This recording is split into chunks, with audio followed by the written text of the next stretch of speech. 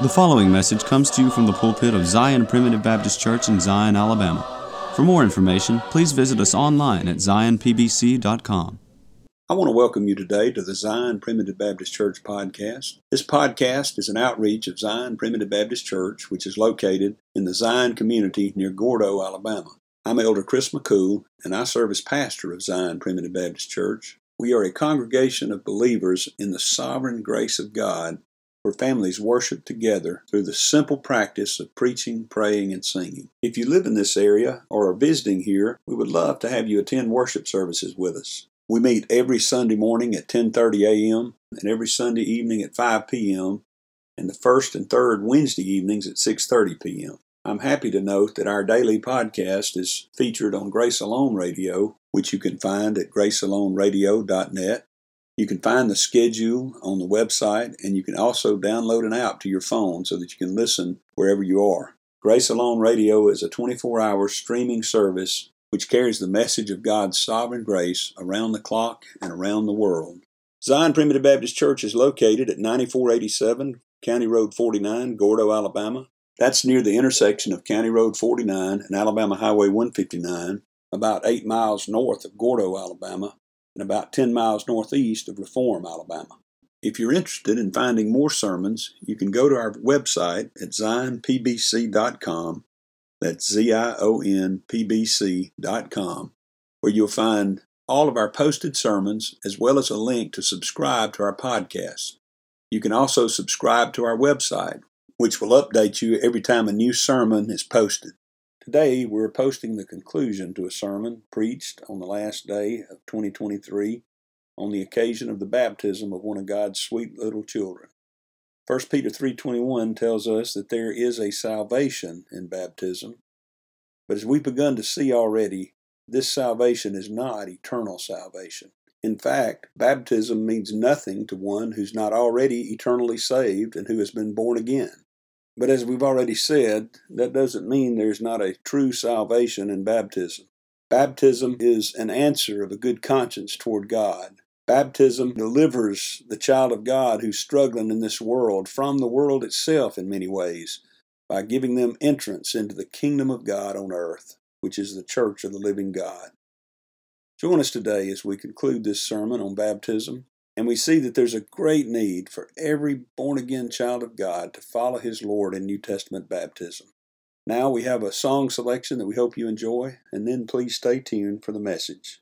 Hark the voice of love and mercy sounds aloud from Calvary.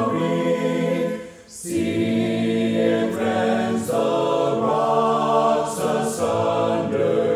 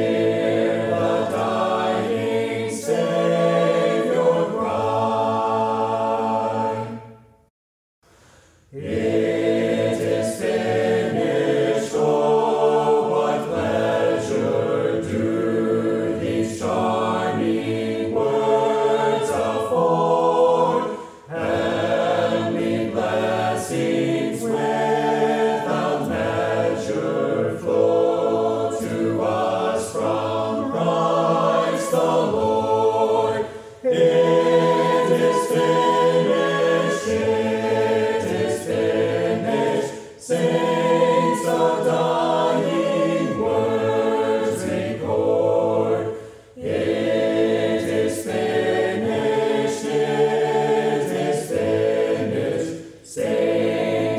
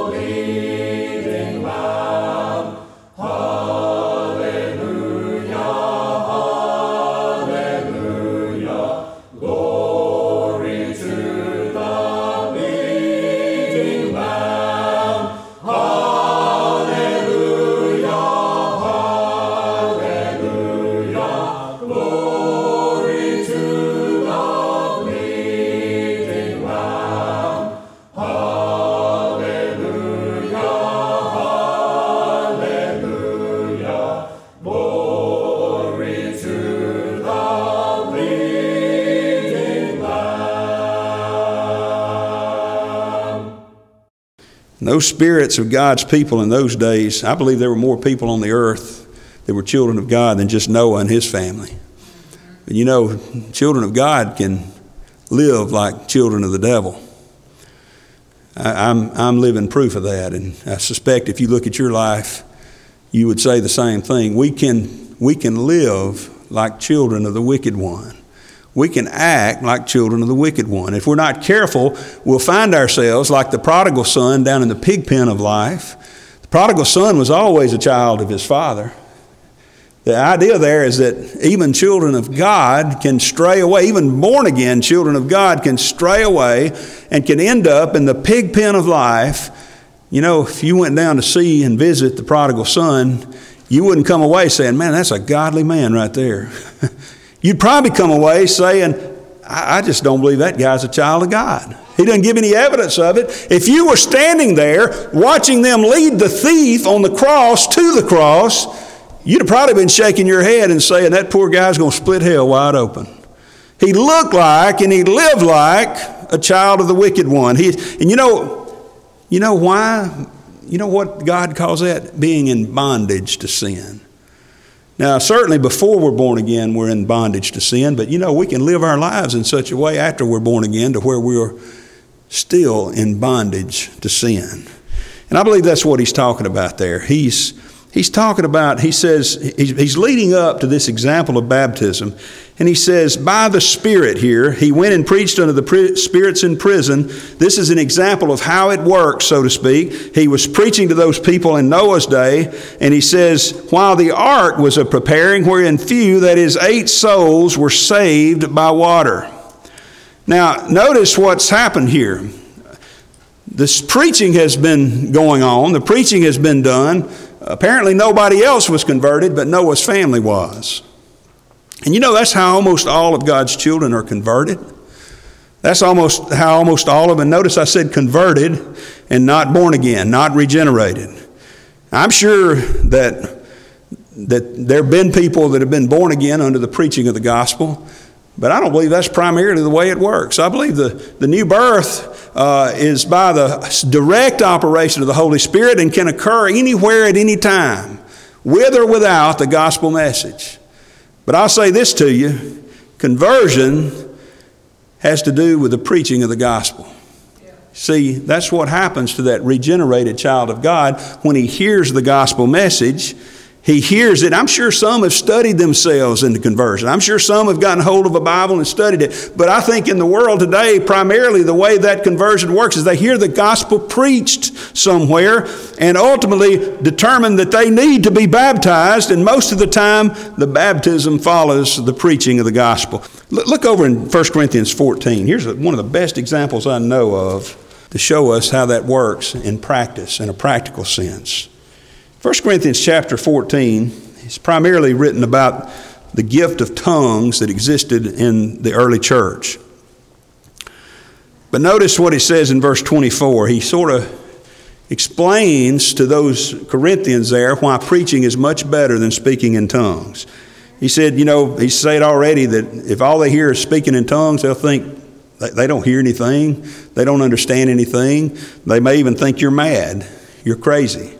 But look at verse 24. But if I'll prophesy, that's not just telling the future. That's talking about preaching there, speaking forth the truth of God's word. If I'll prophesy, and there come in one that believeth not, or one unlearned, he is convinced of all, he is judged of all, and thus are the secrets of his heart made manifest. And so falling down on his face, he will worship God and report that God is in you of a truth. Look at what's happened here. What's happened here is that there's someone who has come in from walking out in the world out there. They've never heard the preaching of the gospel. They've never heard the truth of God's word. They've never maybe been in a church meeting like this. But he comes in and he sits down and he hears the word preached in its truth and its clarity. And he's convinced.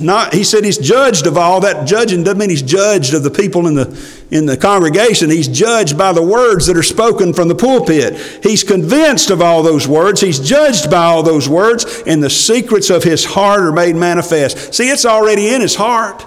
His heart's already been tendered to the things of God. He's not someone who's a reprobate who's only been born in nature and never been born again, because the natural man, we're told, does not receive the things of the Spirit of God. They're foolishness unto him. Someone comes in like that, they'll say, y'all are crazy for sitting here listening to this. Someone comes in that's never been born again, their heart is dead to the things of God, then they're going to just go away thinking, I'm not interested in that stuff.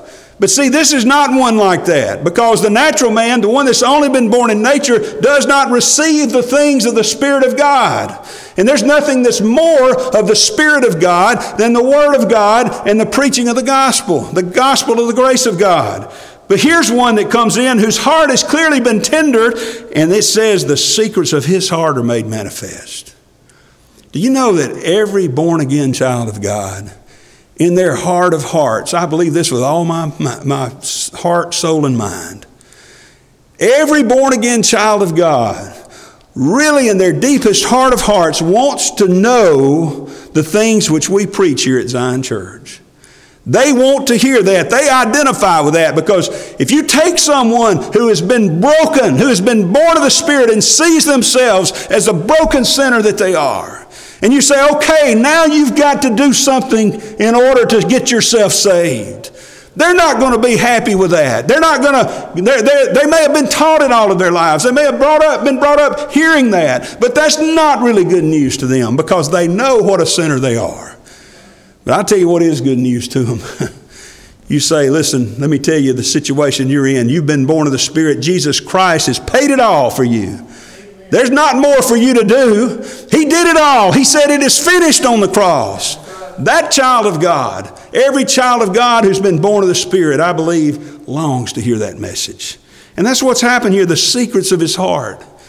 You know, I think about Brother Luke Hagler, and I use this example so many times you're probably tired of it, but Brother Luke, preaching here one night, said that when he was among a people that believed you had to do something to be saved, he said, listen, I accepted Jesus 1,000 times.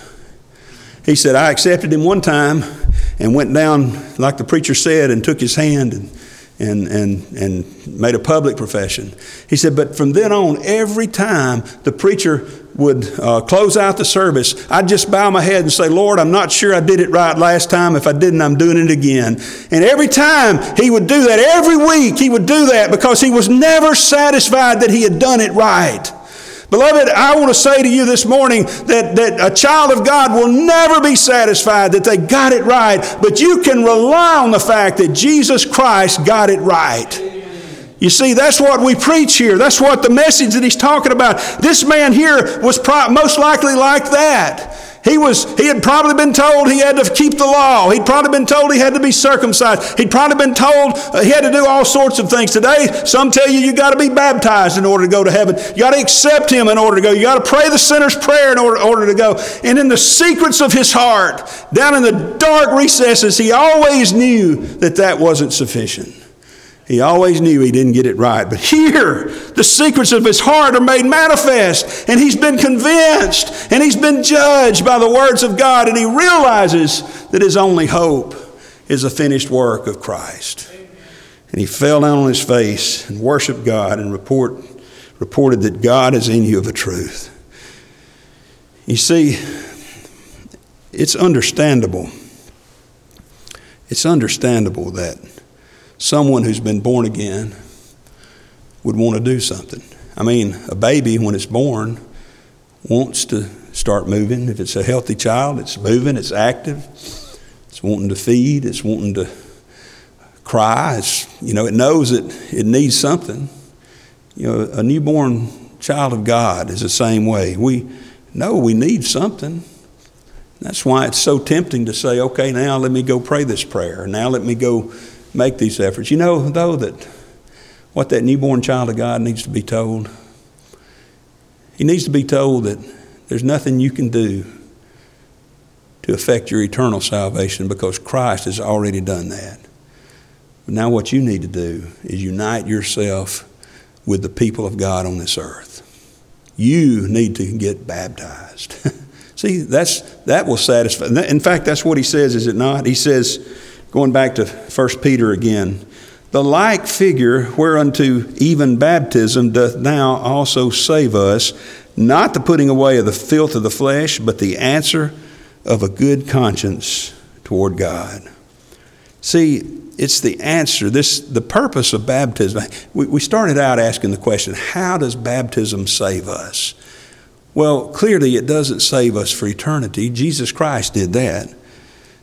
Baptism, though, does save us. But notice that it is a now salvation. Look at verse 21. The like figure whereunto baptism doth also now save us. It doesn't save us for then, in eternity. It saves us now. There is a salvation here that is based upon the finished work of Christ, but it's something that we need to do. It's the answer of a good conscience. See, baptism saves us from something. Now, I don't pretend to have all the answers here, and I don't, if someone disagrees with the way I apply this in this circumstance, I hope they'll give me Christian charity and Christian liberty to maybe grow and learn more about it. But notice what it says here. Baptism saves us from something. First of all, baptism saves us from not being baptized. Think about it, until you're baptized, it's the answer of a good conscience. When God tells you to do something, you won't feel good about it until you've done it. And you know what Jesus said in the very first message he preached? Repent and be baptized. Be baptized. That's one of the first things that a newborn child of God ought to do, is to be baptized, okay? And you won't feel good about it until you've done it. Back over in 1 Peter chapter 1 and verse 22 down there, after he's told us about what Christ has done for us, he said then in verse 22, seeing ye have purified your souls in obeying the truth through the Spirit unto unfeigned love of the brethren. Notice what he's saying here. You who have been saved by Christ, you've been born again by the Spirit, now you're purifying your soul by obedience. I don't feel very pure when I don't obey. But when I obey, I feel pure. I feel like I'm trying to purify my soul. I feel a little more sanctified than I did before when I do what God tells me to do. So baptism, the experience of new birth, makes us want to do something, and baptism is what we need to do, not what other people try to tell you to do. And nothing will ever assuage your regenerated conscience like baptism will. Secondly, it saves us from being covert Christians. What do you mean by that? Well, there's a lot of children of God out there that I think are undercover. They hide it real well. I'm sorry to say there's been times in my life where I've hidden it pretty well. Are you a covert Christian? Well, one thing baptism does is it makes a public profession of your following Christ. Jesus said over in Matthew, he said, whosoever shall confess me before men, him will I confess before my Father in heaven. But he said, whosoever shall deny me before men, I will deny before my Father which is in heaven. That's not talking about eternal salvation. If you read the context over there, it's instructions to the church, instructions to the people, the disciples living in the kingdom of God here and now. And the idea is this, is that when we identify with Christ, he identifies with us. He's already saved us. He's already our Father, our elder brother, our Savior. But we ought to live like it. We ought to identify with him. And baptism is a public profession of Christ. Now, thirdly, and this is the one we're going to close with this one, but I think this one is the one that's more in the specific context of this text. He says, the like figure whereunto baptism doth now save us. Notice back in verse 20 here, it says, he's talking about Noah there. He says, while the ark was a preparing, wherein few, that is 8 souls, were saved by water.